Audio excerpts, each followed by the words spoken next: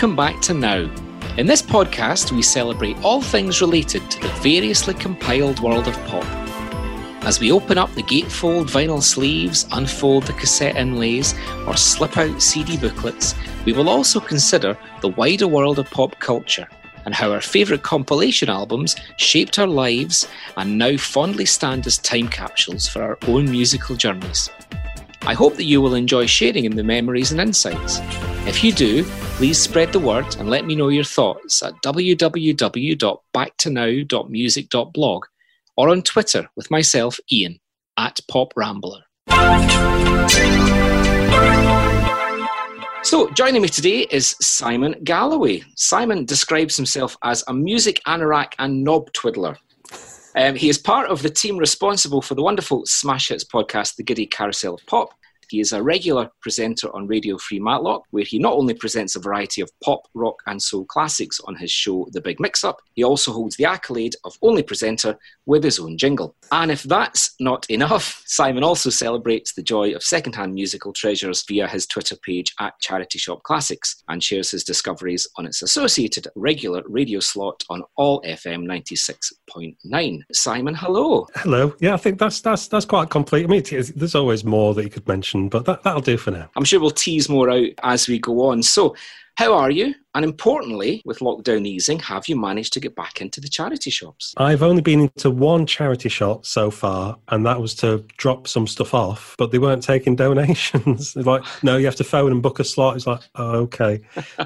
So straight in and back out again. Basically, here on Back to Now, the premise is that we get to dig through the world of compilation albums. Let's just talk a wee bit about growing up, what your early music memories were, what influenced your first listening choices? Yeah, I'd say my earliest memory, which involves music, and it's my earliest memory anyway, is around about 2 years old, seeing David Bowie on Top of the Pops doing Golden Years. And to me, it must have looked like World of Sport, the wrestling, because it looked like a wrestling ring or a boxing ring to me. And that's how I remembered it. And I saw it many, many years later, probably like 25 years later. And it was a real Proustian rush, which is like, this is the thing that I saw. It was actually a performance on Soul Train in the USA that, because quite often on Top of the Pops, back in the 70s, they used to show clips from American TV shows if the artists were either, based in America or, there'd been a performance of a song over there and the artist couldn't get over to the UK to perform it.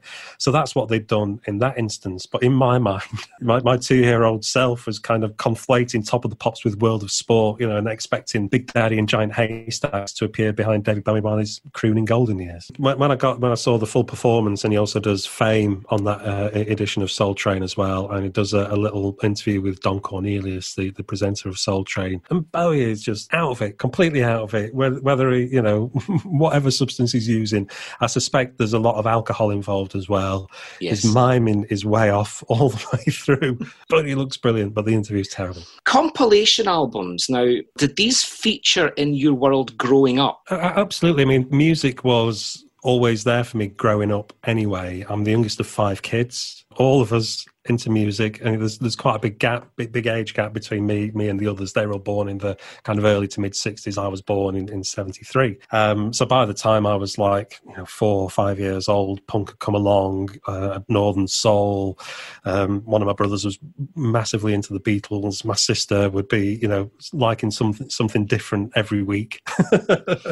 and my parents were very much into music as well. My mom would always have the radio on around the house. It being the 70s, a lot of Carpenters records, ABBA, Glenn Campbell, but also my mum and dad had this box of rock and roll 45s that they'd bought back in the late 50s, and it was just an absolute treasure trove. And I remember discovering that box of records when I was probably about 8 years old, and it was just like a mind-blowing experience.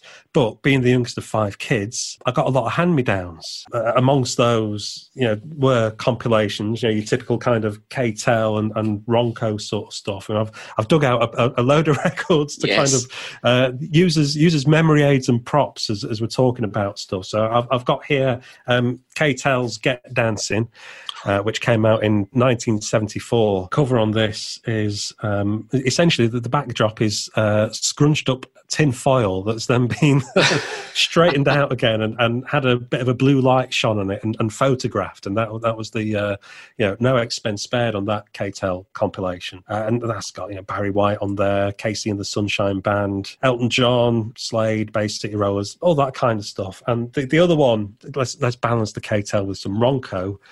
Was 20 Blazing Bullets. I saw this earlier when you were, just before we came on and started chatting, you lifted up the pile.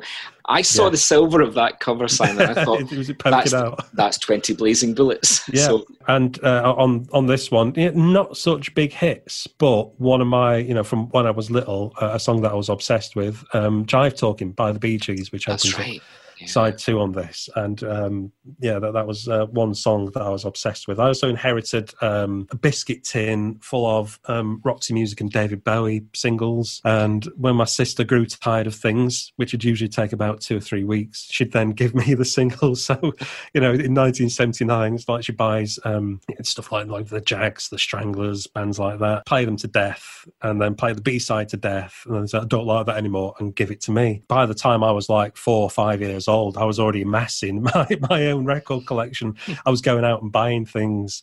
I was going past the newsagent and picking up ex-jukebox singles on my way home from school and things like that. But I think those K-Tel and Ronco compilations were part of my early record collection. And then a few years later, probably only when I was about 9 or 10, I was given Motown Chartbusters Volume 3. Now this was a revelation. This wasn't like the K-Tel and Ronco stuff. This was amazing. And still, the selection of Motown songs on here, I think, is the best example of Motown in the 60s that you can find anywhere. They really, really captured it on this. Yeah. So I loved listening to that. So that's when it becomes for me, compilations are almost like a way to access older music, because I was buying new stuff, listening to lots of it on the radio, hearing lots of it from my older siblings. So things like, the Motown LP. My dad had a Reader's Digest box set, Golden Hit Parade, which was, it's a classic. You see it quite often in charity shops, but usually it's out of the box. But you need it in the box. So that was an LP that would cover, there was one LP that covered the 50s, and then there was an LP that was like 1960, 61, 62, 63. Yeah. So each LP would be 2 years and like 7 tracks from each year. It goes up to 1973. So I used to listen to that an awful lot. So these compilations were almost like music history lessons. And also I discovered the Guinness Book of British Hit Singles around about the same time. I was about 9, 10 years old, found it in a bookshop and was like, mind blowing. And what these compilations did was help me put songs to the titles that I was seeing in these books. So I'd see, because they always listed the number ones. And it's like, 1967 number ones. Well, our John's got the Beatles, and so-and-so's got this thing. But if I look on these LPs, then the Golden Hit Parade stuff, then I can find more of these songs. So that was a real kind of broadening of my musical horizons and education. But like I say, I was still very much into buying stuff, usually ex-jukebox singles, and taping stuff off the radio on a Sunday afternoon in the top 40. It's only very recently, actually, maybe only the last few years, that I've managed to get my hands on all the Motown Chartbusters on vinyl. You always saw them. I resisted the Spectrum CD reissues a couple of years back because they just, and you get them on vinyl, and it was that joy of the dig back in. And you're right, if you actually line up those Motown Chartbusters LPs, they tell an amazing story, particularly from a very UK point of view as well. Yeah. The Chartbusters Volume 3 is from 1969, and I think I'm right in saying this, in the UK single charts in 1969, Motown had the greatest number of singles in the charts than any other label. And a lot of that stuff was reissues from years gone by, because Motown Mania had taken off. And so you're getting, Smokey Robinson, The Miracles, a flop from 1965. It's in the top 20 in 1969. Same with the Supremes, the Four Tops. All these bands, even though they're putting out stuff contemporaneously, the old things were coming back as well. So Martha and the Vandellas, Dancing in the Street, which I think came out in 65, big hit in 69. Yeah. So there's this real explosion of Motown music in the charts. But along with that, there's a huge explosion of Jamaican music in the charts as well. Yeah. And I only discovered about 20 years ago the equivalent, the Trojan Chartbusters sort of thing. I think they were called Tighten Up, weren't they? And that's their equivalent of the Motown Chartbusters. And again, just capture where that label was at that time, but also where our pop culture was at that time, and just shining lights on little corners and things. It's much more than kind of Marmalade and Edison Lighthouse, because the charts in terms of pop music in 69 were what I think people would call quite vanilla. My kind of first awareness of Motown was probably in the mid-80s, because there was that revival period coming through, often fueled by, the advertising companies. We had Marvin Gaye, Benny King, Sam Cooke, all these songs.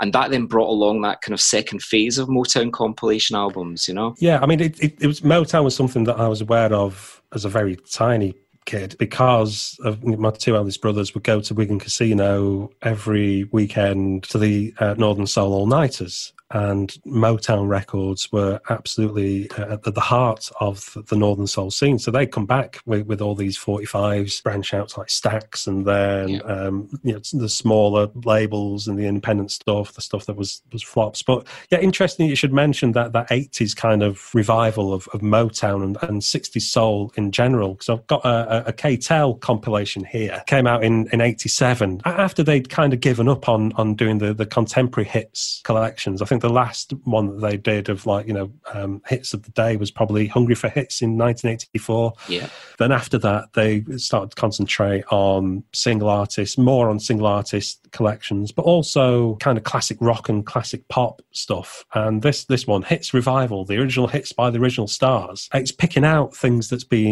are being used in commercials. So you get artists that had cover versions of these songs in the charts, or that are being reissued. So like the Rolling Stones did Harlem Shuffle, Tina Turner did Let's Stay Together, Nick Cayman did Loving You Is Sweeter Than Ever. So I think that's, K-Tel, after they've kind of shoved out of that kind of pop compilations market, for a few years they did really good stuff like that. That was a way to get hold of music that you really couldn't get anywhere else. And of course, it was such a back catalogue, the Motown stuff or the Stax stuff. I think they knew they were onto something, these companies. But certainly for me, as that early collector, it was amazing to be able to get hold of this kind of stuff. And we're going to talk later on about how we did procure this music. It wasn't often through pound, shillings and pence. Being able to get a hold of a vinyl compilation album that had 40 Stax hits or 40 Motown hits, however it might be, was fantastic. And that's where that kind of compilation market moved into.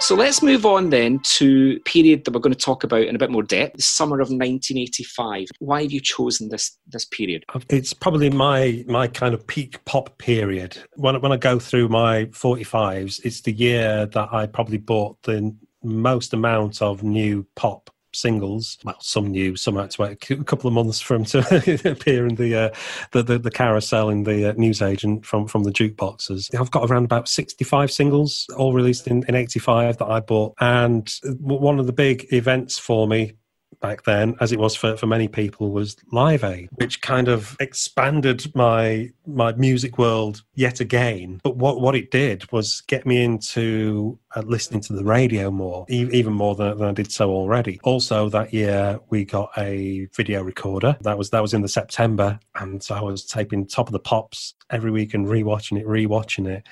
So I became an anorak, an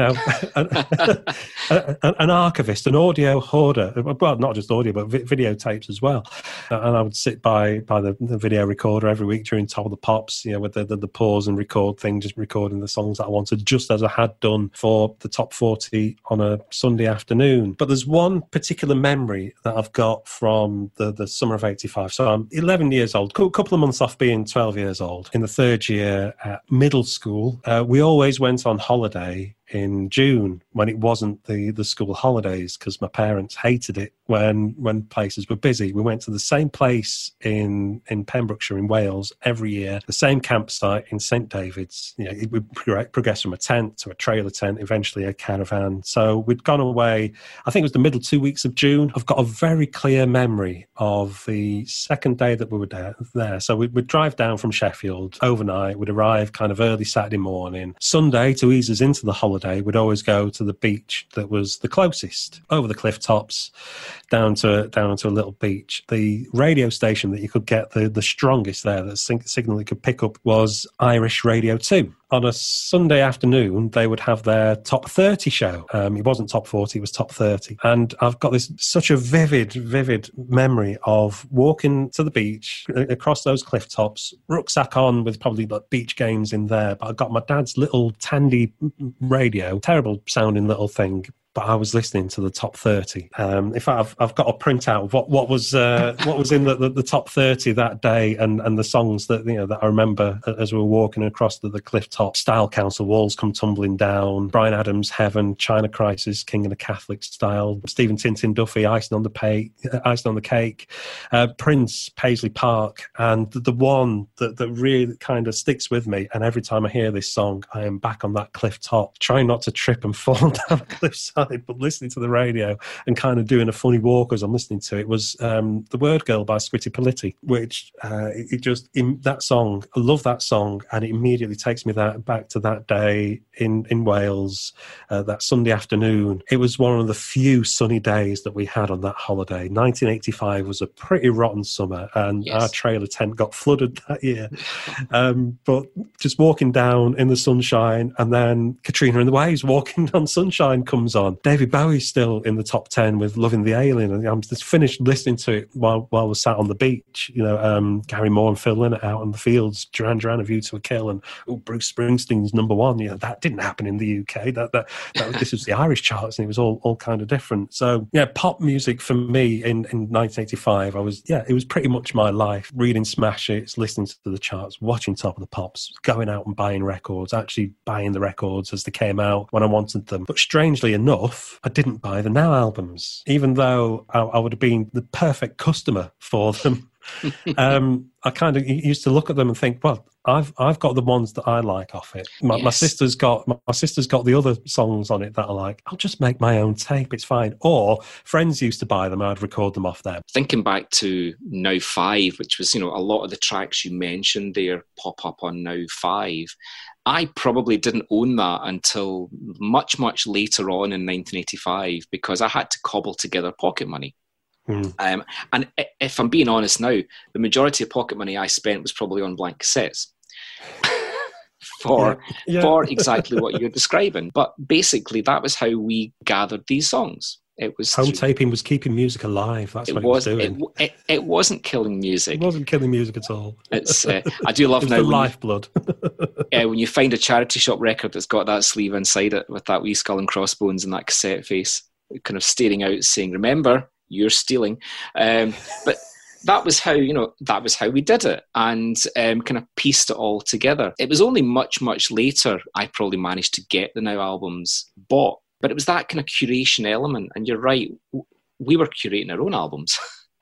Yeah, no, absolutely. Yeah. And I'd been, I was obsessed with recording. I got my first tape recorder when I was like 4 years old, and from that moment on, making my own compilation tapes. Yeah, it's just what I did. Yeah, absolutely. And and that was how we pieced it together. And my first Now was Now 3. And I remember getting that. I don't even know why we got it, to be honest. It must have been out on a shopping trip, and there must have been some reason for it. But I probably just ground my parents down.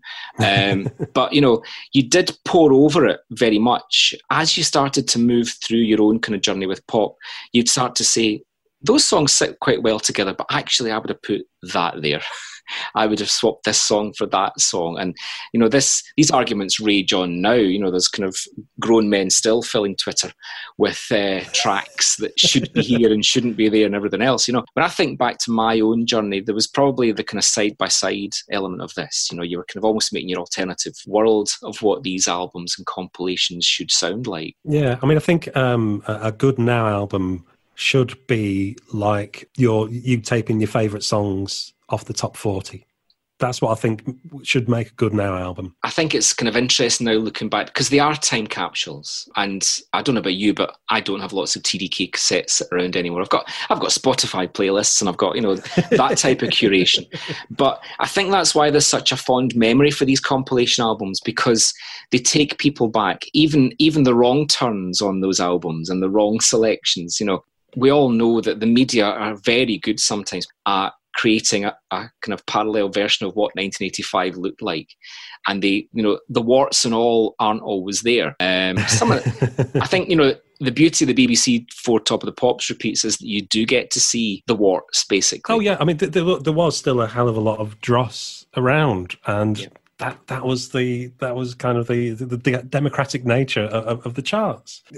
All these things were encompassed in it, and I think 1985 is really the last year in pop music where the charts do represent that kind of wide range of styles that could get into the charts. It was still a time where you could go out and buy your mom a 7-inch single for a birthday or for Christmas, and it'd still be a substantial present. Yeah. So you would go out and buy a Elaine Page and Barbara Dixon or something like that, and I think that kind of disappeared. Not immediately, but gradually as the 80s moved on, and it became more about what can they manufacture to get into the charts, and it became all about aiming at the teen market and the younger market to try and get them. It was just a competition to see who could best market their songs or hype their songs into the charts, and very rarely would you get something of a different nature that would crash through. That eclectic nature, that wide-ranging nature that we'd always known in the charts had gone. And I think 1985, we're starting to see the end of that cycle. But I think that the years 78 to 85 is just this incredible run for pop music, particularly the UK charts.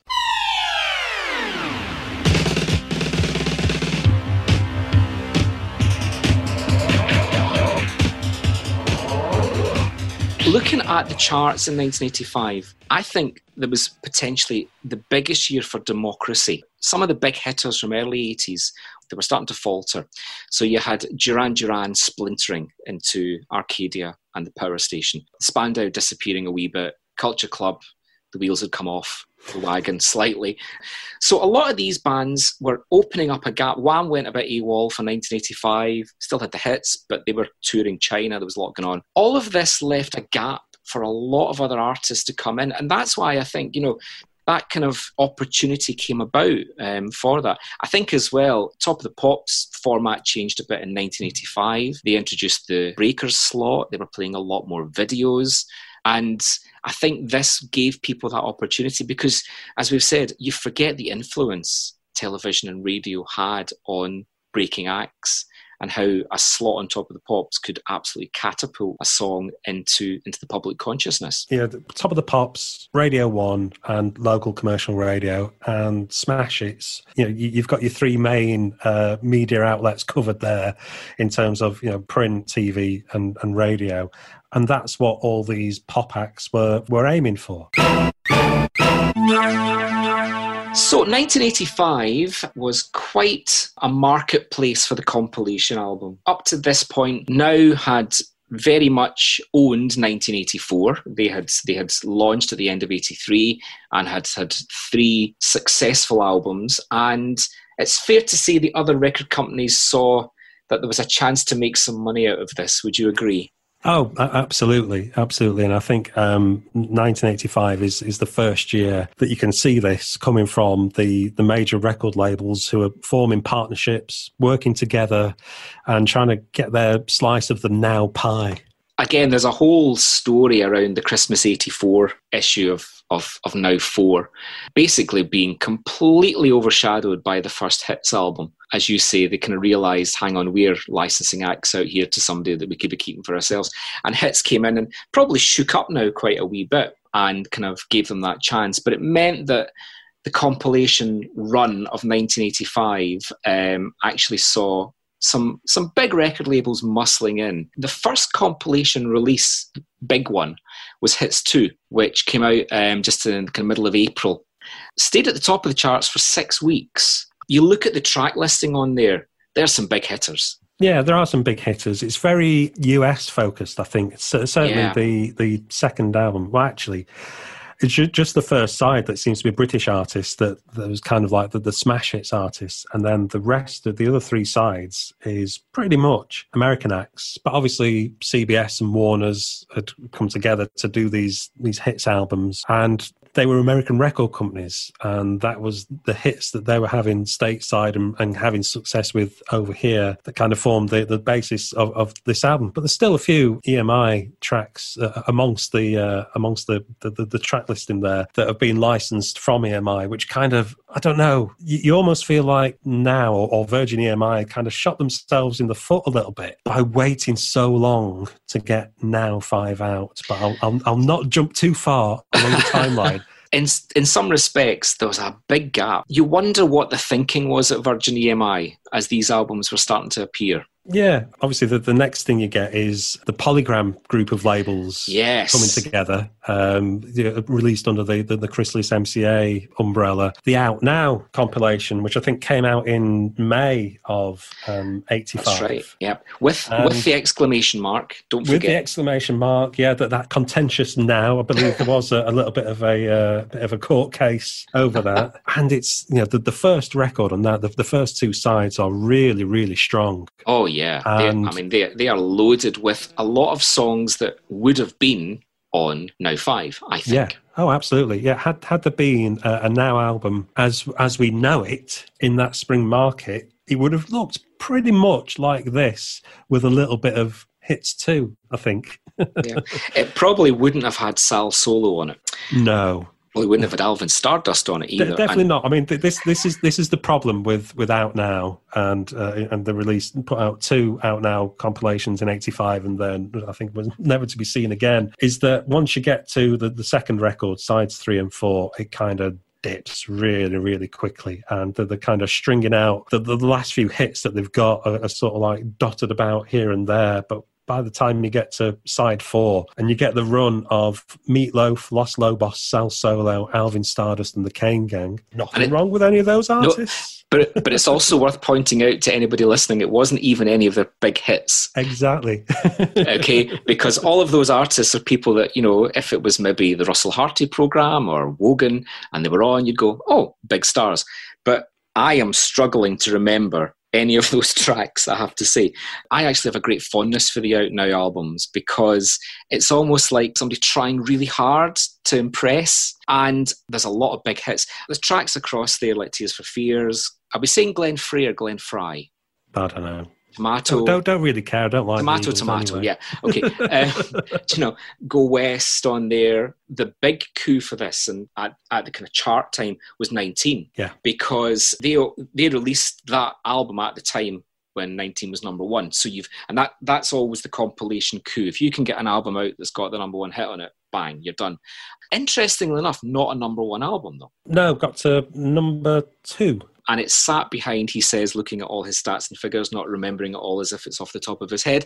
It sat behind Brothers in Arms. So, you can understand that, I suppose. Yeah, you can run, but you can't hide. Now, the next one is a curveball, because the next one is Now Dance. Yeah, and I think this is the mistake. Nobody expects the Spanish Inquisition. Right? And now, the album to keep you moving all night long. Now Dance, the 12-inch mixes. You can leave them all behind. Some like this. Extended dance versions of 20 smash hits. Now Dance, the 12-inch mixes. Jump out and get it. Why do you think they did Now Dance? I'd be interested to hear your take on this. I've got a couple of theories, none of them based on anything other than just hunches, right? There was something to do with the UK dance market was on a bit of an upturn. And there are songs on Now Dance that are now long forgotten, but at the time were big dance hits. Now, if you read through the sleeve notes, most of the chart positions are from the Record Mirror dance chart. I think it's something to do with 12-inch culture. There was something in there that was a bit different. Other than that, that's all I've got. It's a misstep, I think. Now Dance is, again, like a kind of little cousin that pops up every now and then through the history of Now. It kind of reappears in 86, it then disappears off the map till 89, and then comes back 3 times in 1990. Well, understandably. Yes. You know, when they were probably running up against the Deep Heat compilations that Telstar used to absolutely.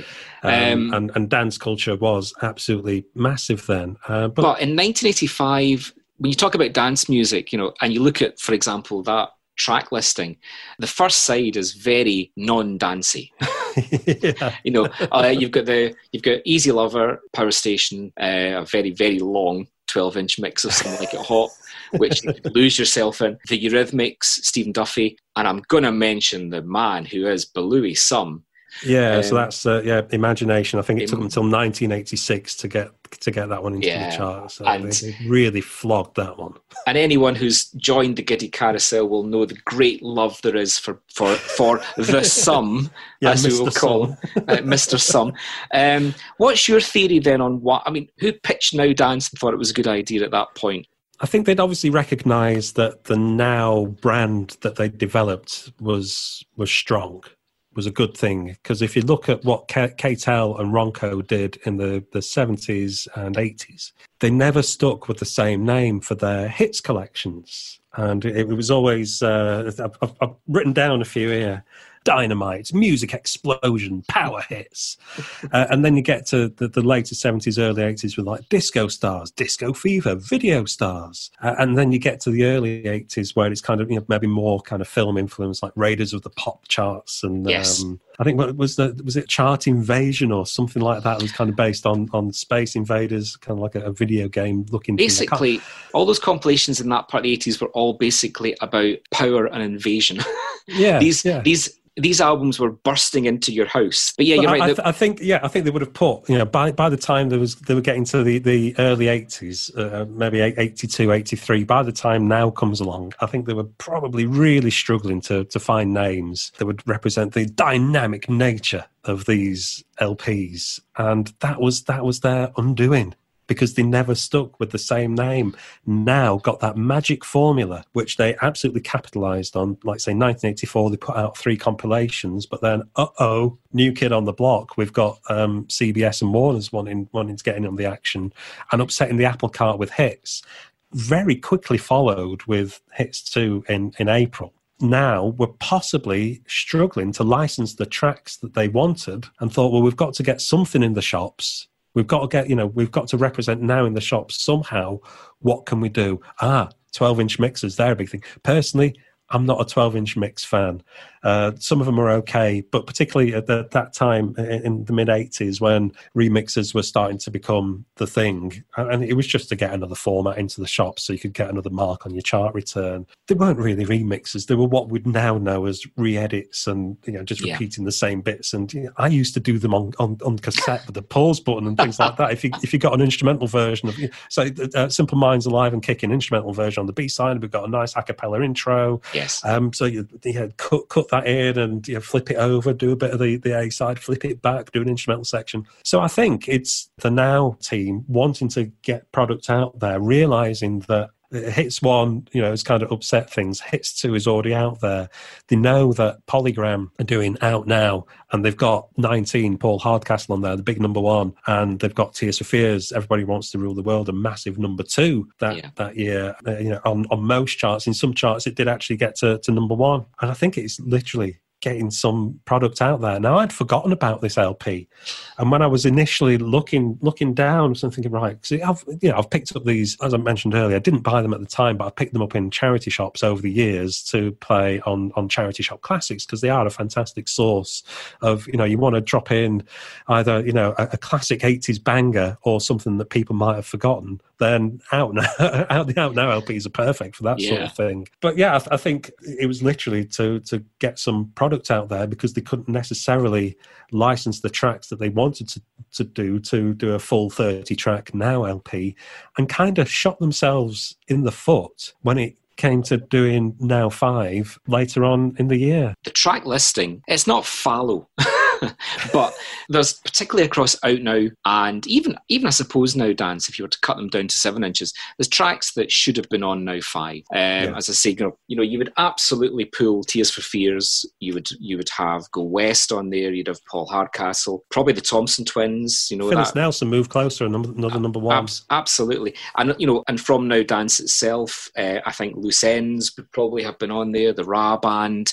But having said that, the Now Dance album made number 3 in the national charts. So, again, remembering this is prior to any kind of compilation split chart. It was the 3rd best-selling album in Britain at a time when you probably had to shift a lot of units as well. So, as you say, the brand was already, and I suppose if anything, they were maybe missing out on tracks. It proved to the team, we've got a brand here. Big is back. Now that's what I call Music 5. 30 chart-topping hits on one posh double album with Marillion, Phil Collins and Fine Young Cannibals, Kool and the Gang and Scritti Politti. Get Now 5 and make it big. Which takes us then to the first post-Live Aid compilation album. Not that you'd know particularly on Now 5. It's not an angle that that they kind of play on a lot, but out of the, 30 tracks that are on there, 11 of the artists did play at Live Aid. Some of those songs were played at Live Aid. Yeah. But it's interesting that this album came out beginning of August, so probably like 2 or 3 weeks after the concert. So I imagine that most of the licensing for these tracks was pretty much done in the bag, and so Live Aid wouldn't have had kind of too big an impact on there. They were more focusing on trying to make sure that they got at least a couple of number 1 singles on there. And the majority of the songs on Now 5 do come from June and July of 85, but some of them they go back as far as February. So you get David Bowie and the Pat Metheny Group, This Is Not America, from February. Bowie had another single out since then. Would a more recent hit from Bowie have been a better inclusion? That was Loving the Alien. Would that have been a better inclusion for this? I think so. Yep. I'm a massive Bowie fan, but I've always been left a bit cold by This Is Not America, and that's not any reference at all to it being from The Falcon and the Snowman. Paul Young, Every Time You Go Away. But they are looking back over quite a few months to pull this one together and missing out on some big hit. So you've got Duran Duran on there with A View to a Kill, and you've got Frankie from Sister Sledge. Yeah, probably my least favourite Sister Sledge song ever. I hate that song. I hated it then, and those finger clicks on a radio station, and you just think, oh no. But given the track record of a band like Sister Sledge through the years, because it's still working with Nile Rodgers as well. Yeah, you think, what's going on there? It's Nile on the back foot Rodgers. Yeah, you remember the sequencing a lot of these tracks. I mean, for example, you were talking about Scritti Politti earlier on. When I hear the end of A View to a Kill, I know that the word girl's coming up next. Green Gartside is fading out that track. I'm expecting Axel F. That's what Now do, and I suppose that's the good memory, because you've got to remember these albums found their way into lots and lots of houses. And I think that's what creates the memories for people moving forward. I don't know if we get the same thought process around the Conway Brothers, for example, on side 3. But that side 3, once we sideline Sister Sledge, there's quite a nice wee run of summer hits from 1985. You've got History by Mai Tai, which is a brilliant, they're kind of 1.5 hit wonders, Mai Tai, but technically Simply Red on there. You've got Feel Surreal, which is just like Sunshine in a Glass from Steve Arrington, which is fabulous. And then you've got Jackie Graham's first solo hit as well. The real gem of a kind of hit in the post, well, we couldn't get 19 by Paul Hardcastle, but we have managed to get Rory Bremner doing a very, very of its time dated pastiche of cricket commentators. Nunna, 2 N's, 19 not out. Yeah. If there was anything that kind of epitomises how Now needed to get a hold of the market again, that's probably that track there. Yeah, I think that's the only misstep of the entire album. I'd put Frankie down as a misstep, but that's because I hate the song. I hated it at the time. It just immediately put me on edge. As a 11, 12-year-old, you either like something or you don't. There's no kind of finer points in between there. I still feel the same about Frankie by Sister Sledge. Not helped by, there was a kid at school who used to sing it a lot, and he was a bit of a bully, he used to pick on me a little bit, but he'd sing the wrong tune to it. He'd go, Frankie, like that. It's, oh, God. It's just, yeah, and of course, I mean, again, it was a massive hit as well, which, you know. I just don't understand it. No, absolutely. So if somebody can enlighten me. Yeah, anybody, please get in touch and tell us the saving grace of Frankie by Sister Sledge. So that was a 5-week number one in the album chart. 26th of October, out now, bounces back with two exclamation marks, just in case you're at any dubiety of the number volume, with a 1985 colour scheme of electric blue and pink, which is just incredible. Where there may have been some track dubiety on Out Now 1 is absolutely duplicated tenfold on Out Now 2. However, this is an album that definitely has a Live Aid impact on it. Side 1, track 1, Money for Nothing. So you're straight out the traps with, you know, somebody who really benefited from Live Aid. And also from one of the biggest selling albums of the year. Did you ever hear Brothers in Arms in a hi-fi store? No, but the first thing I ever heard on CD was Brothers in Arms. Brothers in Arms, yeah. We went to visit some relatives in London, you know, and a bit flash down there, you know, down south and all that. And my Uncle Pete he got the first person in our family to get a CD player. Sure enough, sitting there, Brothers in Arms, sticks it on. Yeah. So you've got Out Now 2, only made number 3. Notable because you've got Mid-Year If I Was, which again was snapped up for Now 6 later on in the year. You've got Billy Idol twice.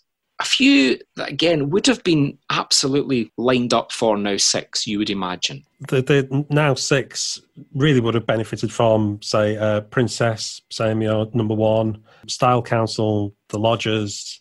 I Can Dream About You by Dan Hartman. That would fit brilliantly on a Now album. Such a great song. Yeah. And Kern Labram's Trapped. Yeah. And Renee and Angela, I'll Be Good. You know, there's so much great contemporary soul coming out in 85. And I think that they would have fitted on, you know, because I think Cameo are on Now 6. Yeah. And they would have fitted on, you know absolutely. Hand in glove. Poor Out Now 2. I mean, it did try hard, but side 4 is just... Yeah, so Go West's boring hit. Goodbye Girl, which is like the ballad. I mean, The Damned, I don't know who was doing the marketing for The Damned, but my goodness, they did well. They did hit a bit of a kind of pop run for The Damned, I suppose, but they're on there. 85, 86, they were you know, frequent visitors to the chart. The Alarm, Collage, Adele Bertai, she'd pop up later on with Jelly Bean a couple of years later, but certainly on her own. Yeah, I would imagine there was maybe a marketing meeting, maybe kind of early 86, where they said, are we going to make Out Now 3? And there'd probably be a big pause, and then they'd say, anyway, let's move on. So, before we get to Now 6, we get to another example of the Now brand branching out, and we get the first Now Christmas album. Yeah, and this is an interesting one. It feels, and I have to say, it feels like it should have been a Music for Pleasure compilation.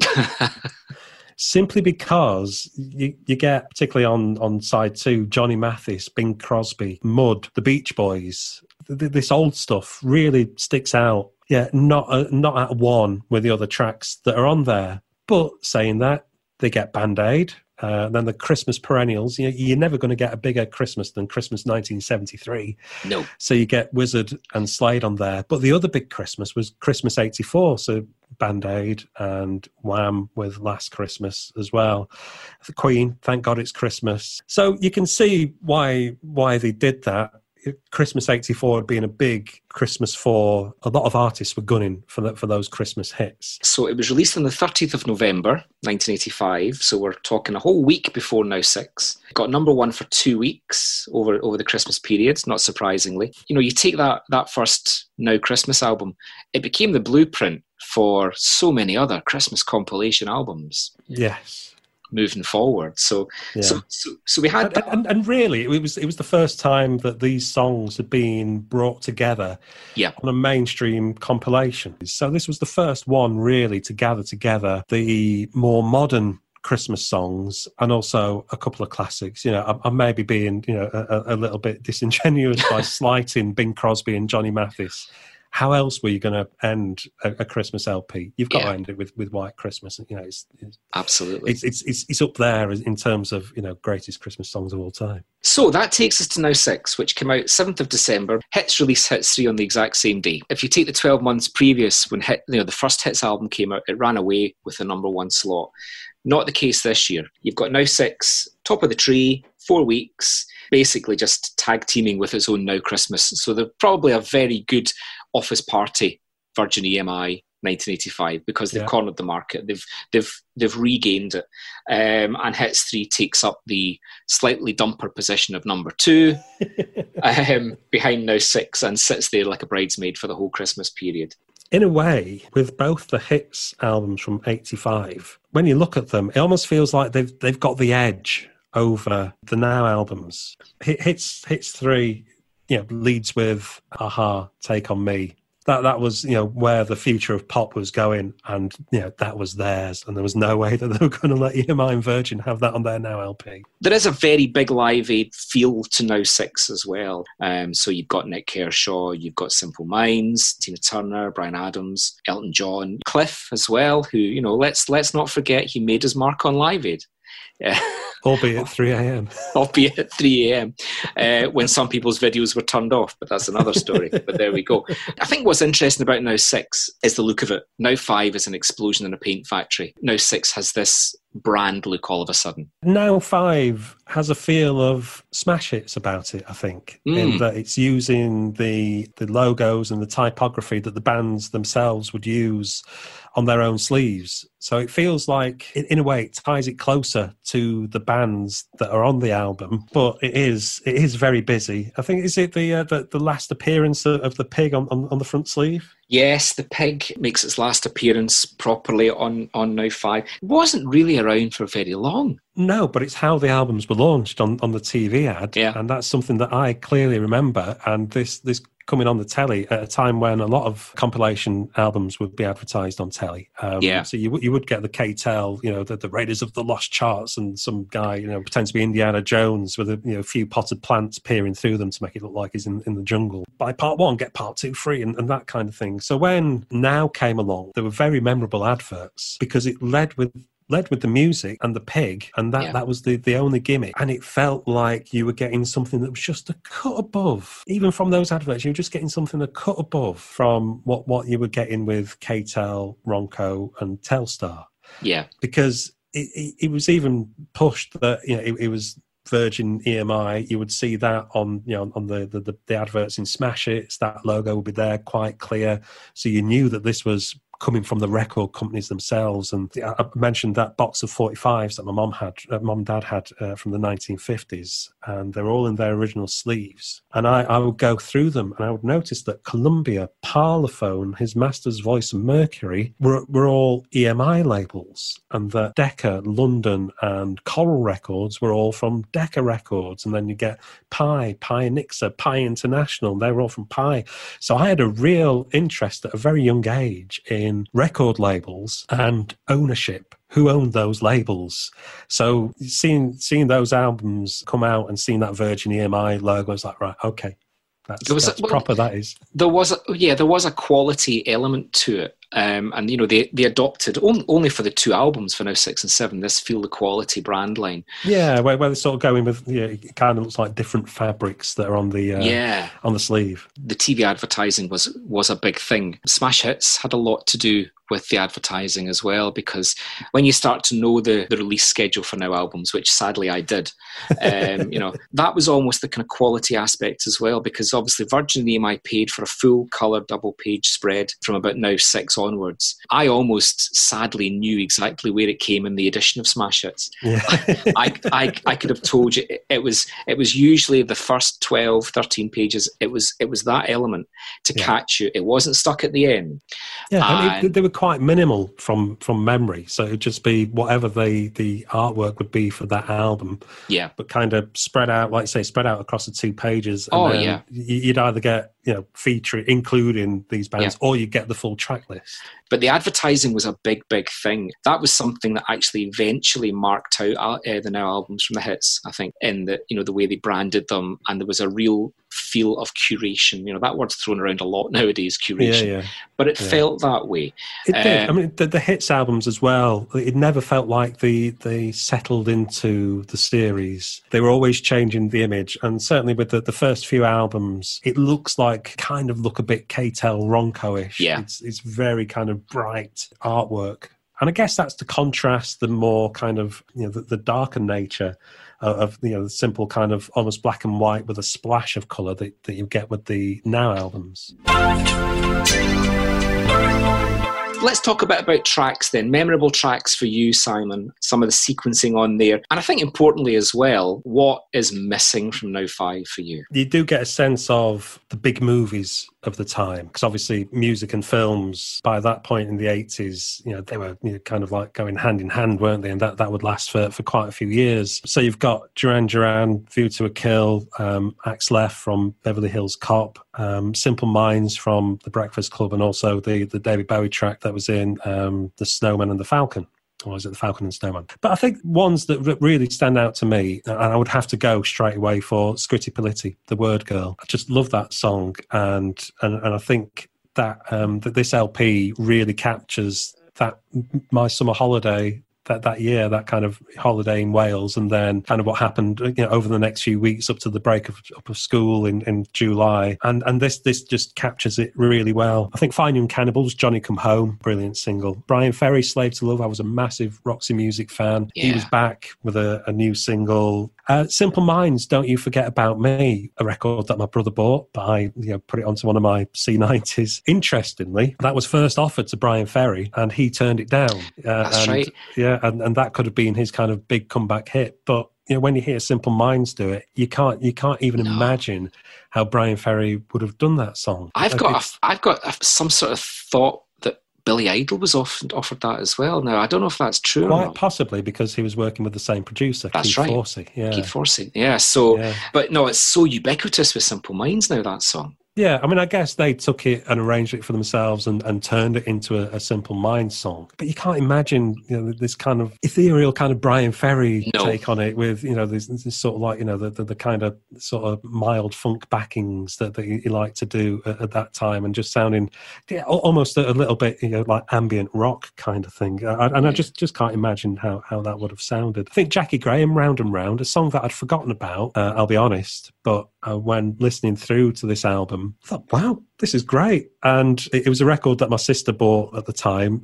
She was well into all the kind of soul stuff that was being released around then. And the other one that I absolutely love on this album is Style Council, Walls Come Tumbling Down. Yes. The lyrics are amazing, still pertinent to this day, if you're of that political persuasion. Just a fantastic, fantastic song, a great pop song and a great protest song, and still one, like I said, absolutely love it to this day. It's an absolutely strong collection of songs. It is, considering the songs that they missed out on. Yes. They still managed to pull together something that I think works really well. It may not have been the biggest hits by some of the bands that are on there from that year, but it's so evocative, and I think that's what you get with songs that aren't necessarily the biggest hits, because you're not always going to hear them. You know, if you're a fan of absolute 80s, you're not going to hear In Too Deep by Dead or Alive on regular rotation. You'll hear Spin Me Round, probably played ad infinitum, but In Too Deep. That sits next to Icing on the Cake, which again it's a fantastic track, and not a massive chart hit, and certainly not the one that would be played most by Stephen Duffy nowadays. But it's that time capsule element. You know, we talked about that earlier. This being able to actually see a snapshot in time, which now does so well, regardless of what volume you're looking at. What would your home version of Now 5 look like? Would it have differed? Yes, it would have differed. So looking at this, I would, if I was doing that kind of, you know, selective take on the Now 5 album, you generally get about 24 songs on a C90. So Sister Sledge, straight out. The commentators, Gary Moore and Phil Lynott, Jimmy Nail. It's such a downbeat closer to the album. I wouldn't have included The Damned.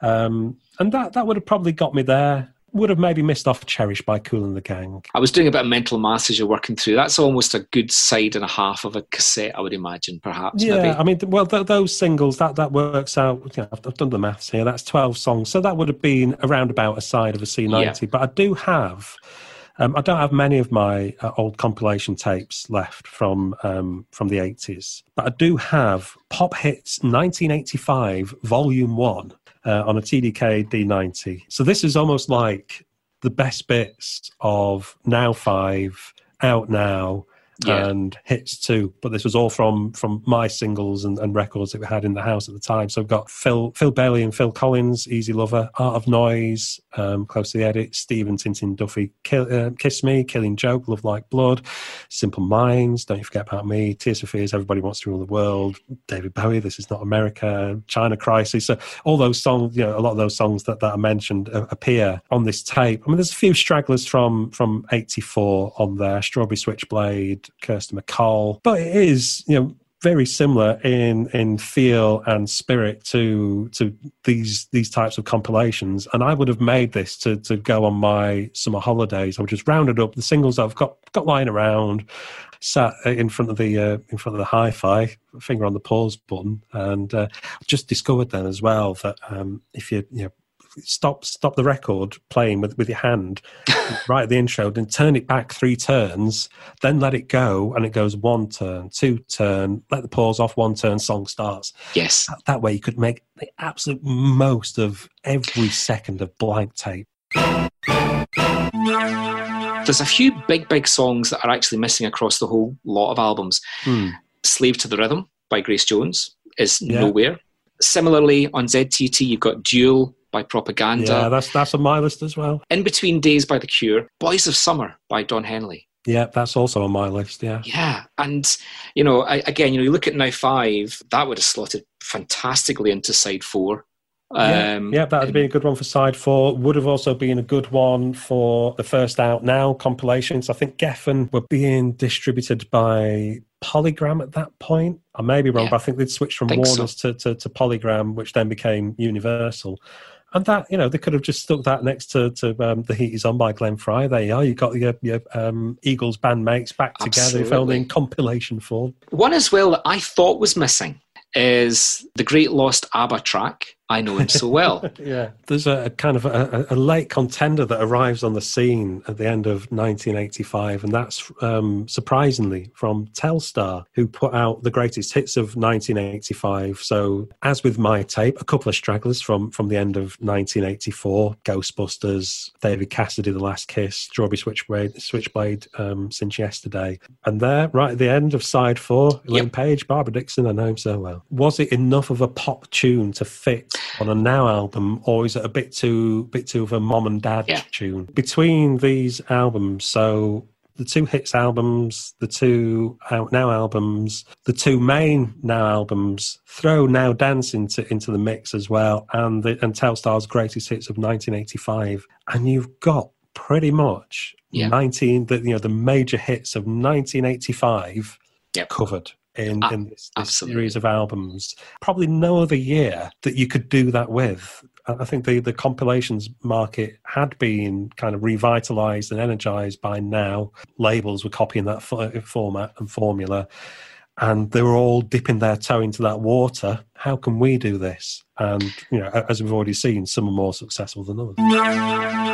When I think back to 1986, there's something missing from pop music that year. And it's not just the artists who maybe had come to the end of their time on the giddy carousel, for want of a better word, but Neil Tennant describes it as the imperial phase. Yes. And that, and you're lucky to get about 3 years out of that. Maybe there was just kind of like a natural cycle going on, in that there's kind of like a vacuum that's created.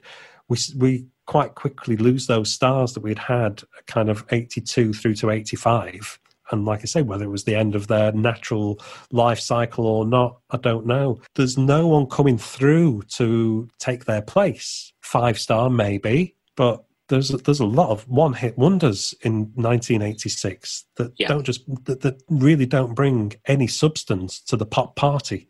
And the important thing that happens in 85 is the CD.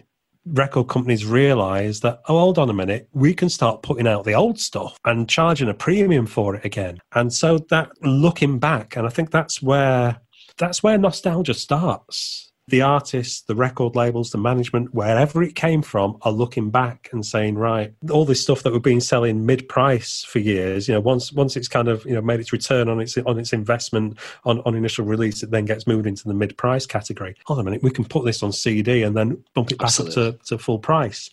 So there's that whole kind of nostalgia market that moves in as well with the older acts, the established acts, the rock royalty. The whole of Now 5 does have a very British, a very UK top 40 feel. And the other thing that I think is good on this album is that it's including quite a few first hits, debut hits from bands that were new on the scene. So you got Simply Red and Jackie Graham, already mentioned, but Fine Young Cannibals as well. Straight in there, sitting really well, holding their own really well against acts that have been around, a couple of years already, Duran Duran, Paul Young, but also your rock royalty in the form of Brian Ferry, David Bowie and Phil Collins as well. So I think in looking at that, it's a lovely spread of music.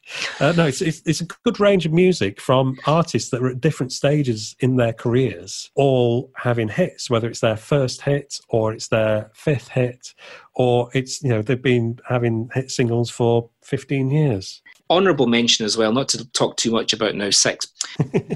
There must have been a bit of excitement when they licensed the second Paul Hardcastle track, the big Paul Hardcastle comeback. We'll just leave that there, will we? I don't know if you've listened to Just for Money recently. I have listened to Just for Money for research purposes, and only it's a proper duffer. But no, I once I've worked in radio for many years. I once spent a day with Paul Hardcastle as he got a greatest hits album out. And he was doing a round of interviews to radio stations up and down the country, but they were doing it down the line, as they call it. So, he was a lovely guy, but oh man, he can't talk. 10 to the dozen. And I'd just got my first my first and only speeding fine for accidentally driving through some roadworks at too high a speed on a motorway in Essex, though. And Essex police at the time were very, very hot on giving out speeding fines. So, just chatting, telling him about this because he's very much into his cars. And I know nothing about cars. So I just thought, what can I talk about here? So I just mentioned, I said, here's how you can get out speeding fines. He's giving me all these hints and tips. Now, there's a podcast in waiting there, Pop Stars and How to Beat the System. Fantastic. 1985 isn't remembered as the best year in pop music. No. And I would agree, it's not the best year in pop music. But, we can use selective memory and remember all the good stuff, but there was still a hell of a lot of dross around. But at 85, it's a special year for me, and that's why it's my favourite year of the 80s for pop music. It coincided with my peak interest in pop music, and after that, my interest started going elsewhere within music, but started going elsewhere. And maybe that's another reason why pop music after 1985 didn't have that same feeling for me, literally because I was just growing up. Simon, thank you so much for joining me today to reminisce around 1985, in particular to look at Now 5. Yeah, not a problem. And enjoyed it tremendously. And it's been quite a journey looking at that timeline of 1985 through that prism of compilation albums. And I'd never put it all together before. So it's been really interesting just imagining what the record company politics and legal departments were like during 1985. No, thank you so much for sharing your own stories and your own anecdotes and memories. I've really enjoyed it. And it's been great having you on board. Thank you so much. Not a problem. Thanks for inviting me.